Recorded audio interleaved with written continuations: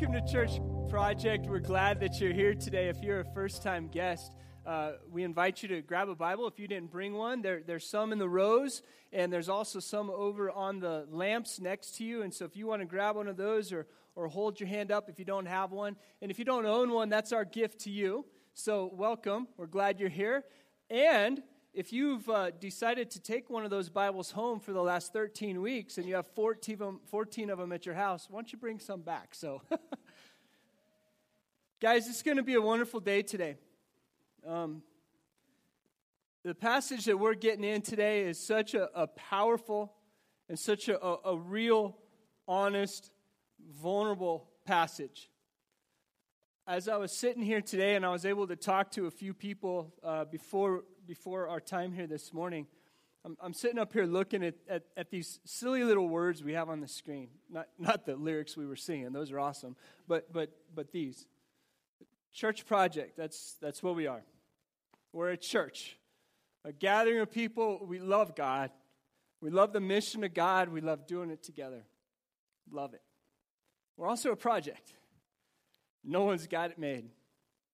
None of us can stand up and go, hey, I've got this figured out. If so, we better run away. Like, we don't have this figured out. Life is hard. Life is difficult. Life is joyous. Let's just fill it with all sorts of words that we want right there. Like, we're a project. We're trying to figure this out, but we want to do it with people that are going to be honest. And so the words that were really gripping me today, I'm like, biblical. Yeah, I hope our church is biblical. That would be good, right? Simple. I think we can take this gospel message and we can confuse it. Like, we could put so much intellect into it. We can just make it so confusing when quite honestly, it's really pretty simple once we open this up and start studying it. But the word that was really grabbing me this morning is this last word, relevant. It can mean so many different things. Relevant. What does that mean? Today, you know what I hope it means? And I was praying this just a minute ago over all of us. I pray that the message that I believe is so powerful we're about to hear from James actually really means something to you. In your circumstances of your day. From what you've been through this last week and what you will experience this next week, that the Holy Spirit will guide you and teach you some amazing things. But that's only going to happen, church, if we are completely honest. Like, we don't come in here today and put on our Christian face and our Christian smile and our Christian haircut. You like my haircut? Thanks. It's kind of shabby last week. We don't do that. Like, we can, and unfortunately, a lot of times in my life, I have done that. I've come to our gatherings and, hey, how you doing? And we do that. But the only way that this message is going to be relevant to our life today is if in the pit of our despair, we surrender to God and we're honest to Him. And we cry out to Him in honest and vulnerable ways and say, God, listen, I know that your word says I'm an heir. I'm a child of a king, as we studied last week, but I just don't believe it.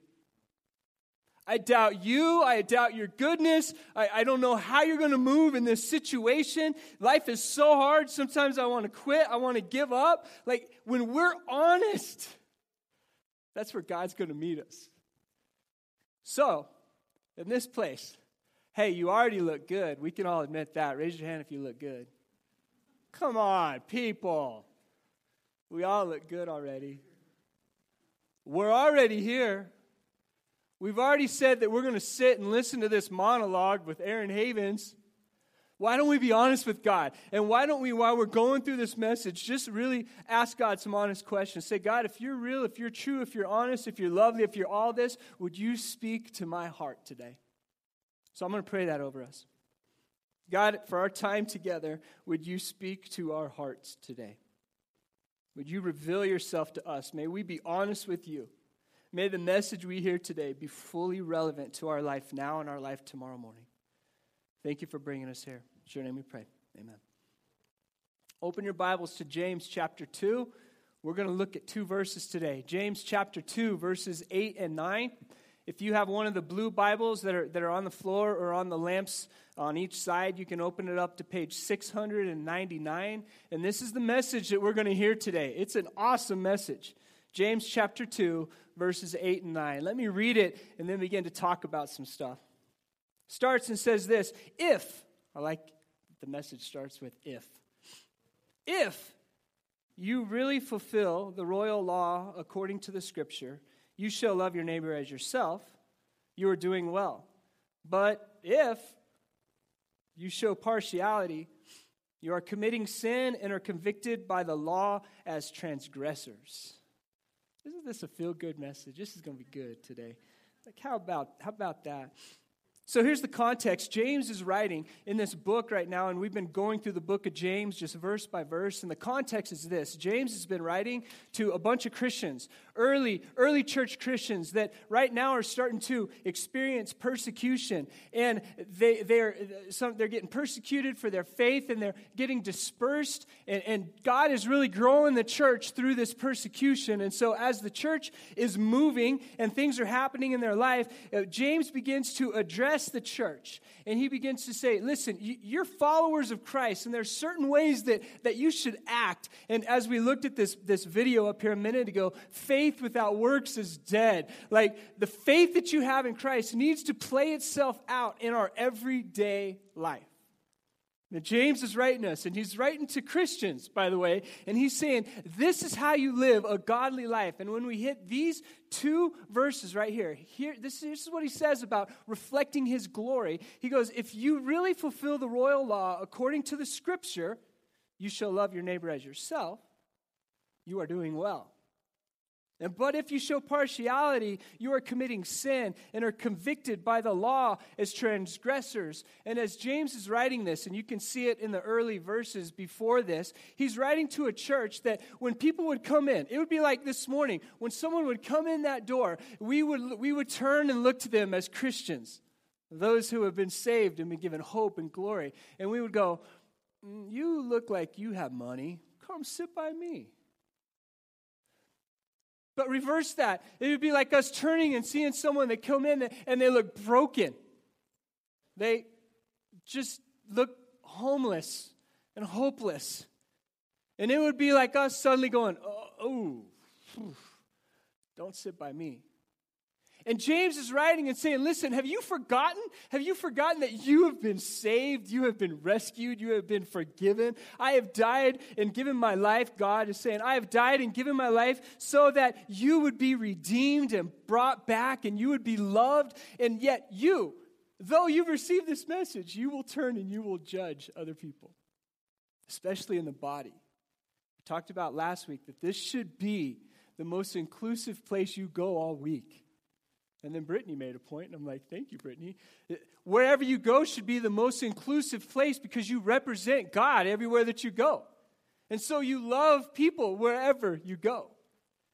Then that's the context leading up to verse 8 that we find today. So I like how it starts, and I made just a little pause on it, and it started in verse 8 and says, if. Did you catch that? If. And then in verse 9 it says, if again. And then the last word is transgressors. So when we look at these are both, if you're into literary kind of format stuff, these are first-class conditional sentences. Conditional sentences, if. And the word transgression or transgressors or transgression means this, to step over a known boundary. So it says, if you really fulfill the law according to the Scripture, you shall love your neighbor as yourself, you are doing well. Conditional sentence. But if, another conditional sentence, if you show partiality, you are committing sin and are convicted by the law as transgressors. And remember, our definition for transgression is that you step over a known boundary. And so we know our boundaries within the church. And yet it's saying, if you stay in those and you do according to the Word of God and your works is matching up with your faith, awesome. But if you know the boundary and then someone walks in and you begin to judge them, you have become transgressors. You know the frame and you've stepped out of it. And James is writing this, and he hits me. He's saying it's a willful act to go against God and His Word. Do any of us do this in our life? Like, we know God's Word, we know what He's teaching us and what He's showing us, and His Holy Spirit, which, Tiffany, are you guys studying the Holy Spirit right now? Or was that last semester? Last semester? Okay.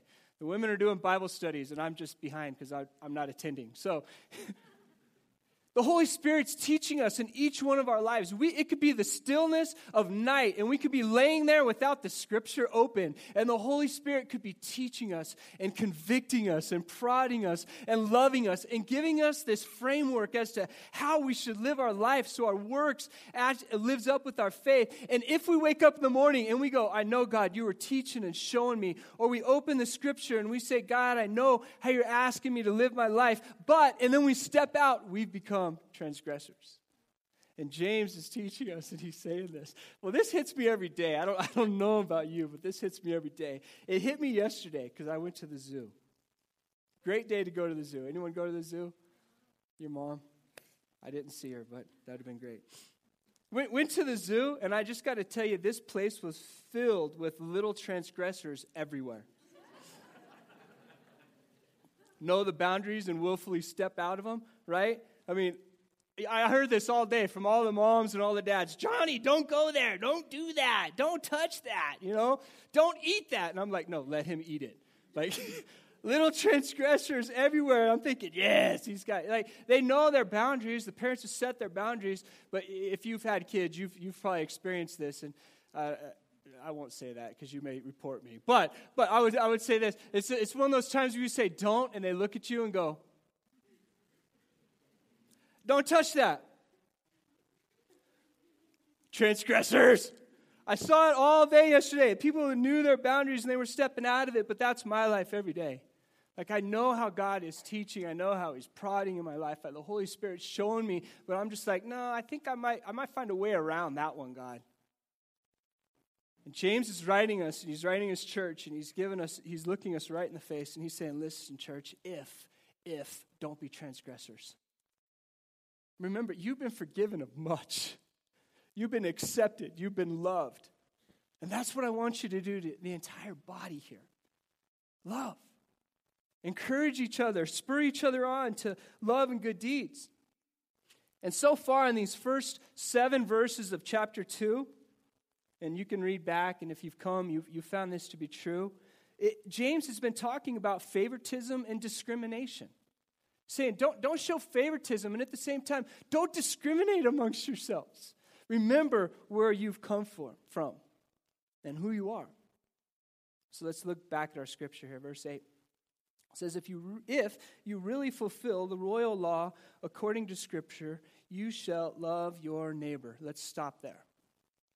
You shall love your neighbor. This comes from the Old Testament writing. Leviticus 19:18 is what Jesus is what James is saying right here. He's referring back to there, and he's saying, you know the Scripture, and Leviticus 19:18 says, love your neighbor. And are you keeping that? And in the writing of Luke says the same thing over and over and says, love your neighbor. And he's talking to teachers of the law, and he's talking to Pharisees, and he says, love your neighbor. And one of the teachers says this, who is my neighbor? And this is what Luke says. So if you have your Bible, open it up to Luke chapter 10, verse 29. Or if you have one of the blue Bibles, it's on page 599. Just go 100 pages back from where we're at in James. 599, Luke 10, and we'll start in verse 29. Because if this is the royal law, like love your neighbor as yourself, isn't a good question to ask, who is my neighbor? So here we are in Luke chapter 10, verse 29. So he asked Jesus, and who is my neighbor? And in verse 30 says this. In reply, Jesus said, a man was going down from Jerusalem to Jericho when he was attacked by robbers. They stripped him of his clothes, beat him, and went away, leaving him half dead. A priest, in verse 31, a priest happened to be going down the same road, and when he saw the man, he passed by on the other side. Verse 32. So too, a Levite, when he came to the place and saw him, passed by on the other side. But a Samaritan, and let me say this, a Samaritan, they were despised because they were half Jews and half pagans. A Samaritan comes by, and as he traveled, came where the man was. And when he saw him, he took pity on him. He went to him and bandaged his wounds, pouring an oil and wine. Then he put the man on his own donkey and brought him to an inn and took care of him. The next day, he took out 2 denarii, which is the equivalent of 2 days' wages, 2 days of wages, and gave them to the innkeeper. Look after him, he said, and when I return, I will reimburse you for any extra expense you may have. Who is our neighbor? Our neighbor is anyone who needs our help. Pretty simple. Our neighbor is anyone who needs our help. Christian love does not mean that I must like a person nor agree with everything they say, but that I treat others the way God has treated me. It's not an act of the emotion, but an act of the will. It's a choice to love your neighbor. And when you come across that inconvenient moment, the guy dying on the side of the road, when you come across those, do we act as the priest and the Levite, the holy people of the day, and act like we don't see them? Or do we do like the Samaritan, the despised one, and walk over and give of time, his talents, he gave everything for the Samaritan, above and beyond? Who is our neighbor? Like the little transgressors at the zoo. Am I just flicking them all day? Or am I giving them that front row to see the bear? Like, listen, love your neighbor can take so many forms. When we begin to think, what does it mean to love our neighbor? We have to ask ourselves a lot of questions. And one of the questions we can ask is what I'm doing and how I'm doing it, is it loving and serving this person that I'm around right now? Honestly, when we begin to ask even this kind of question of how to love our neighbor and is it serving this person, it reminds me of Romans 14:15, and it reads this: if your brother or sister is distressed because of what you eat, you are no longer acting in love. Do not, by your eating, destroy someone for whom Christ died. When we're on this loving journey together and we're ongoing pursuit to discover who Christ is and how we're to live our life out, Church Project, right? Moving together. At times, I look back and at times, even now, we have to give up some simple things, even in our own life, and not do some things. Stop acting in certain ways. Even though we may have freedom to do so, sometimes our actions can actually be the things that are not loving to our neighbor. And we need to really be praying. Some have used this verse, and some have used this, other denominations and some people that have taken this and said, you know what, as a Christian, you should live a life of an ascetic. An ascetic, someone who disregards all joy and all pleasure in life and says, I will beat my body and I will serve in the wilderness for God and I will have no pleasure and no joy, and that proves I'm a Christian. That's not the case. God is saying, are you serving the people you're around? And even sometimes, maybe the things that you might even have freedom in, when you're around that person, maybe you shouldn't partake in those things. It's living a life that all the time is saying it's not about religion, of keeping myself away from things, but it is about serving others. It's about loving people wherever we go, representing Christ, going to the person on the side of the road, bandaging them up, and walking the extra mile with them. See, religion says no to a lot of things. Don't drink, don't cuss, don't date women who do, or whatever, however the saying goes. You've all been in church. You've all been beat up. You've all been Bible thumped over the head saying, don't do that, don't do that, don't do that, don't do that. The God that I read, Christ says yes. He says yes, and he says, for life at large, yes. Like, I love you, I pursue you, and I give you freedom, and I've set healthy boundaries in your life. Yes, to all this, God gives us freedom. So this message that you're hearing today, don't hear me going, don't drink, don't cuss, don't whatever. I'm saying this, pursue God with all of your life. And ask, is this reflecting God's glory in my life? Do I look more like Christ today than I did yesterday? Sometimes it may mean, yes, we're cutting out things in our life because God is convicting us and we want to grow more in love with Him. And yes, sometimes that means when we get around other people, we may not be able to do that thing that's okay on our own because we know that it's going to be a stumbling block for a brother or a sister or someone else. God says yes. He gives us freedom. But He also gives us His Holy Spirit. And we ask with our actions, are our actions serving other people? Can we keep going? If you really fulfill the royal law according to the Scripture, you shall love your neighbor. We paused there, but I think a lot of us need to hear the next couple words. You shall love your neighbor as yourself.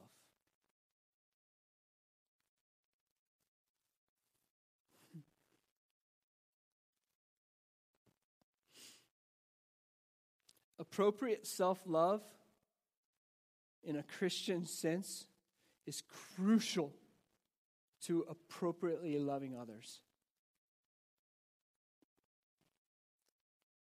This actually shook me this week.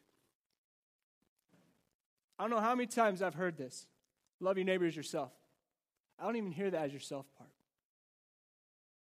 All I hear is go serve other people, love other people all the time. It's impossible for you to serve and love other people if you don't love yourself.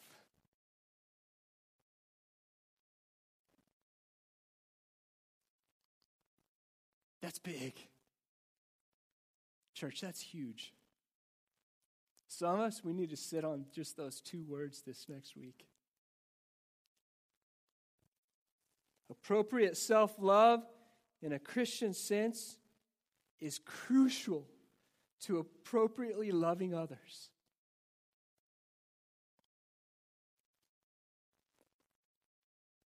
Here's what I would say. Stop self-loathing yourself. That's a sin. Stop self-loathing yourself. Stop thinking that you're incapable. You're not. Let's just go down the line. Stop it. It's a sin. God says love others, but you've got to love yourself.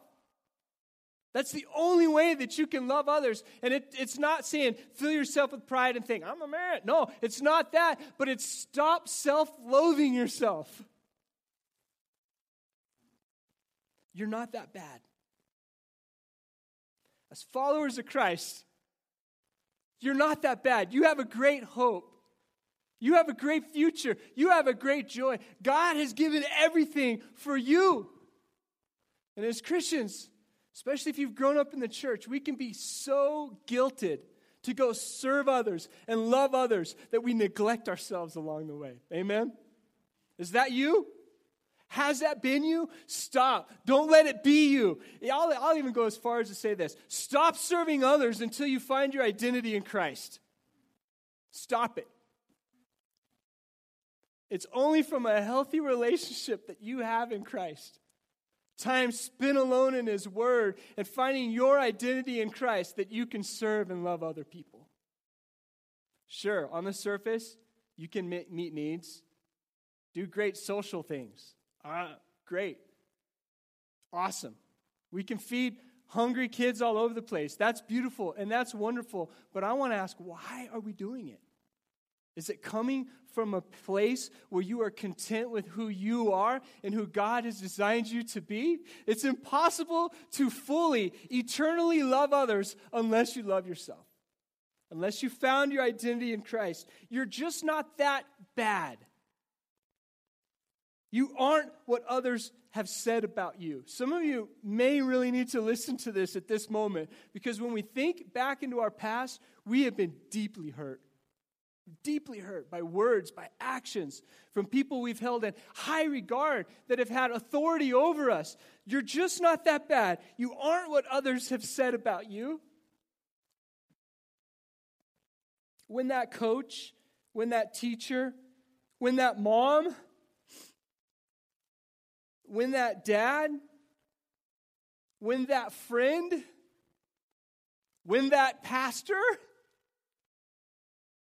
said how bad you were and how you didn't measure up, this is what they were really saying. They were speaking from a personal hurt. Had nothing to do with you. That's big. Some of you, as you think back, you people have spoken death over you. They've damned you with their words. They haven't spoken life. And those words have haunted you for years and years and years. Church, listen up. You're not that bad. God has so much more for you. It's in finding our identity in who we are. It's in, to lighten this moment up, it's in bringing sexy back. I'm bringing sexy back. It's in standing up a little bit and realizing who Christ is in you and saying, you know what? I am worthy. I can walk forward. I have defeated death because Christ is in me.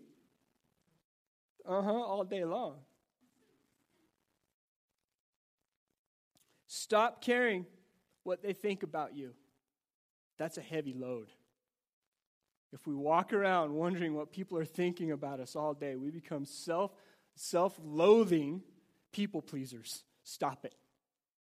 Last week it said we're an heir of Christ. That's freedom. God says, I've come so you may have life and have it abundantly. Start running forward and start loving yourself so we can love others, church. You are set free. What has Christ done for you?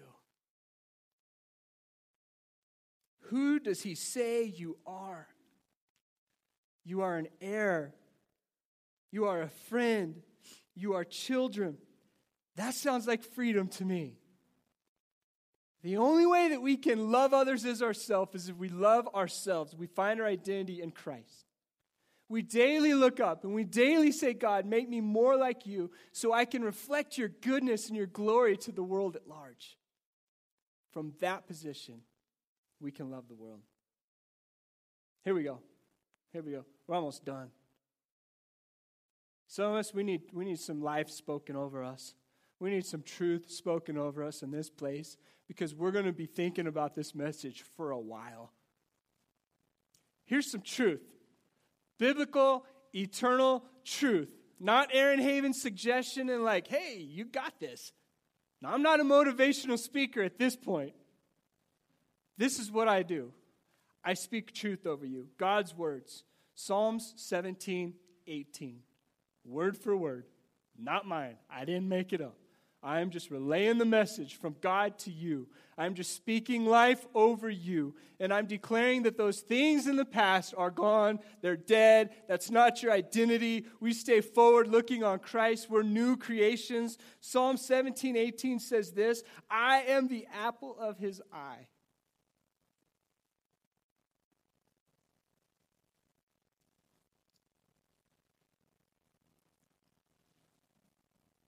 Psalm 17:18. I am the apple of his eye. Isaiah 54:14 says, I am far from oppression, and fear does not come near me. Are you accepting these words? I hope. I am far from oppression, and fear does not come near me. Some of us were walking in fear. Timid. We walk through life. Self-loathing. We're scared. We're scared about the future. We're scared of what's happening in our life. Fear does not come from me.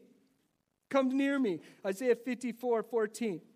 Here's more. I am more than a conqueror through him who loves me. Romans 8:37. I am more than a conqueror through those who love me. And this is saying, stay focused on Christ. God loves you. You will conquer whatever comes your way because Christ has already conquered it. It's our identity in Christ. 1 Peter 2:9. I am part of a chosen generation, a royal priesthood. Hold your head high, heirs of Christ. A royal priesthood, a holy nation, a purchased people. God died on the cross. We're about to celebrate Easter here in a few weeks. And what that means is God died on the cross and he rose from the dead. And he said, you are a royal priesthood, a holy nation, a purchased people. I have given my only son to die for you. Your blood, my blood covers over all the sins of your past, all the sins you're hiding right now, all the sins that you're going to do in the future. I have covered all over that, you little transgressors. As we run around the zoo, doing whatever our parents said not to do. As we read the Bible, as the Holy Spirit speaks into us, and we willingly step out of lines. And Christ says, oh yeah, I covered that one too. The message of James, does our works, our actions line up with our faith and what we believe? And James is writing us and he's encouraging us, saying, stop discriminating amongst yourselves. Stop judging each other. Love others. And oh yeah, by the way, as you love yourself, you've got to find your identity in Christ. If not, church, there's our work right there. Let's focus on who we are in Christ. So far, there's a lot of college people here.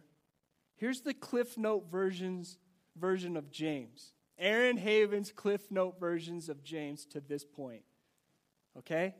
You're welcome. Here it is. Remember who you are in Christ. This is what James has said up to this point. Remember who you are in Christ. To what degree God forgave you.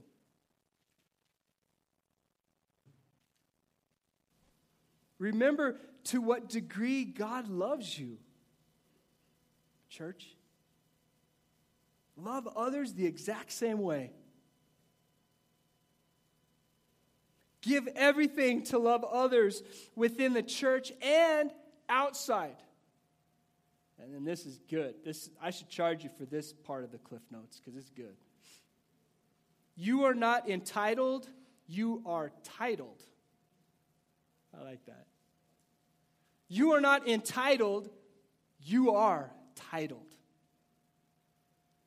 Entitled is a sense of feeling that you can trump others. Like, I deserve this. Like, you are not entitled, Christian, but you are titled. And it's a reality that comes with much responsibility and freedom as we carry around the title, co-heirs with Christ. Saved, redeemed, a child of God, a friend of God. It's because of that title we have, we can walk through life. Not because we deserved it. We're not entitled to that. We're titled to it. Continue on with the Cliff Note version. Hey, Christian, put your money where your mouth is. I like that one. Hey, Christian, do what you teach. Do what you read. Hey, Christian, let your works match your faith. Hey, Christian, don't forget. And this is what I'm going to end on today. Christian, don't forget.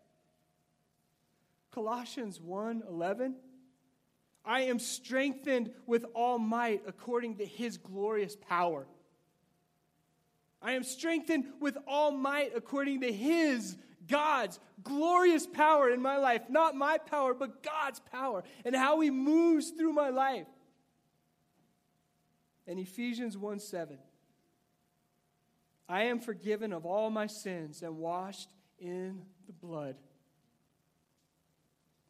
Ephesians 1:7.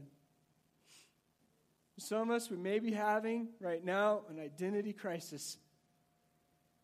Because the world has told us, taught us, and continues to, that we don't measure up, and we better get our act together, or God will never love us. And that's an identity crisis, because the gospel we read says, I love you because I've titled you my son, my daughter. In the game. This is the best news. I'm going to ask us right now, if you would, just close your Bible. And in this moment, I pray that the Spirit is going to speak to each and every one of us. 2 weeks ago, I had the opportunity to go to San Antonio. One of the things that we do at Church Project is we partner with effective ministries. Ministries that are doing it.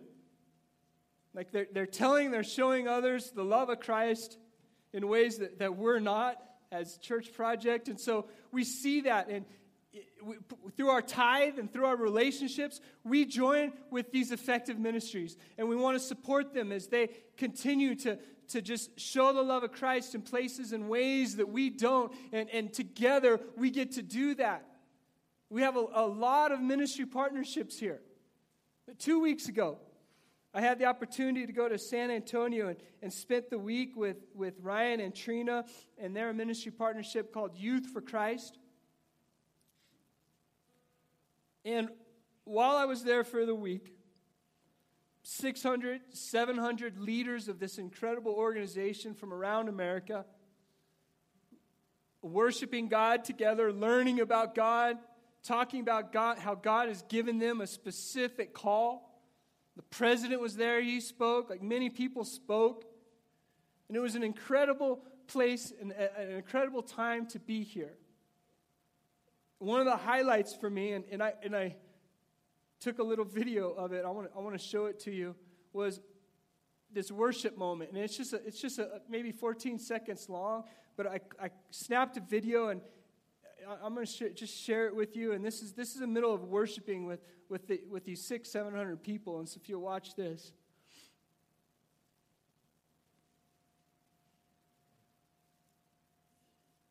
There's actually sound to it. You got sound back there, guys? No sound, Seth? Okay.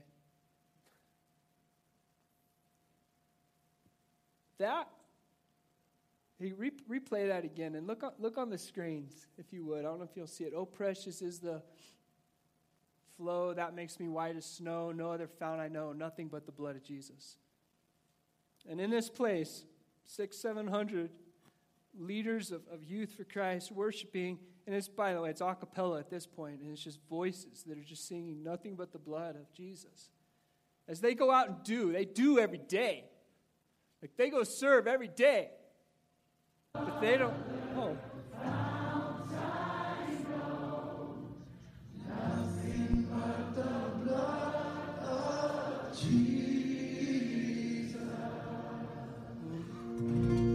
How beautiful is that as we declare it's not from our might, but from the might of God. That our actions, everything moves. That we're able to serve and love other people because we found our identity in Christ.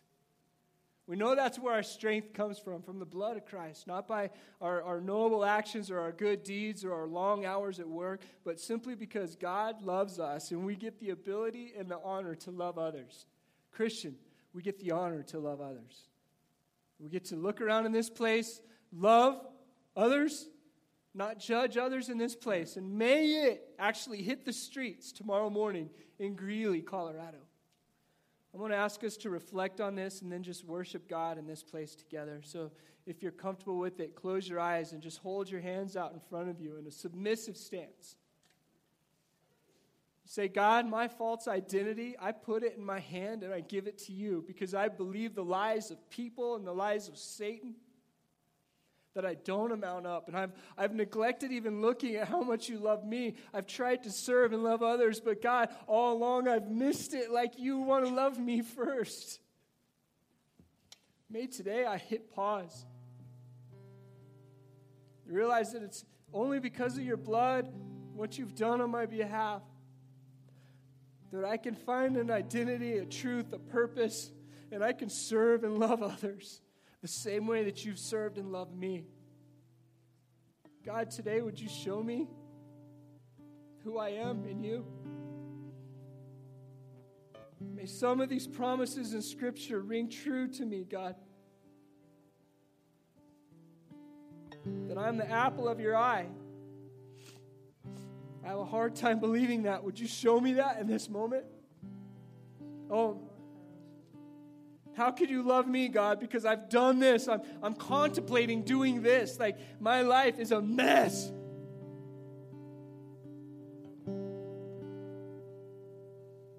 And I would say, church, I asked us at the very beginning to let's be relevant. Let's be honest with God.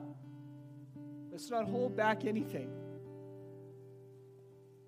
So in this moment, as you spend it with God, give Him all you got. All your doubt, all your fear. Be honest with Him. God, I'm having a hard time believing you in this place, in this space. Show me. Show me how powerful you are. Show me that I'm the apple of your eye. And that fear is far from me. And that I'm more than a conqueror. That I'm a chosen generation. And that I'm strengthened with glorious power. And that my sins have been washed away by your blood. God, show me. And others in this place, we're not saying show me. We're saying thank you. Thank you for speaking this life over me. And I accept that I'm an apple of your eye. I accept that fear is far from me, that I'm more than a conqueror, that I'm a royal priesthood. I accept that. God, thank you for that. Thank you that I'm strengthened by you, and thank you that your blood has washed over me.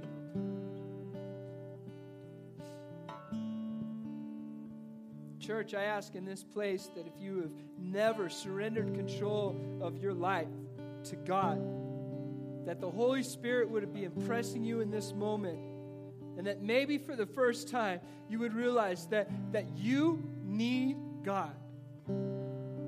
Your actions are leading nowhere. You're done trying on your own. And in this place, would you say, God, here's my life. Please take my thoughts, my actions, my past, my future. And may you begin to show me who you are and who I am in you. I'm done trying on my own, and I call out for you, God. My actions put you on the cross. And I accept that. I ask for your forgiveness, God. I give you control of my life. Some of us, as we sit here, we have an identity problem. God can speak into that and heal you. Not my words, but His words. So if that's you, I ask that during this next time of worshiping, that you would just call out to God. You would declare who He is. We would sing with our hands lifted high, with our voices loud, and we declare His greatness, because it's in declaring who He is that we find our identity. So church, from that position, I don't know that we're going to worship any louder than we've ever worshiped. I don't know if we're going to be able to contain the joy that's in us, because we realize who we are and who Christ is. And it's in that position that I'm excited to worship our King together with you.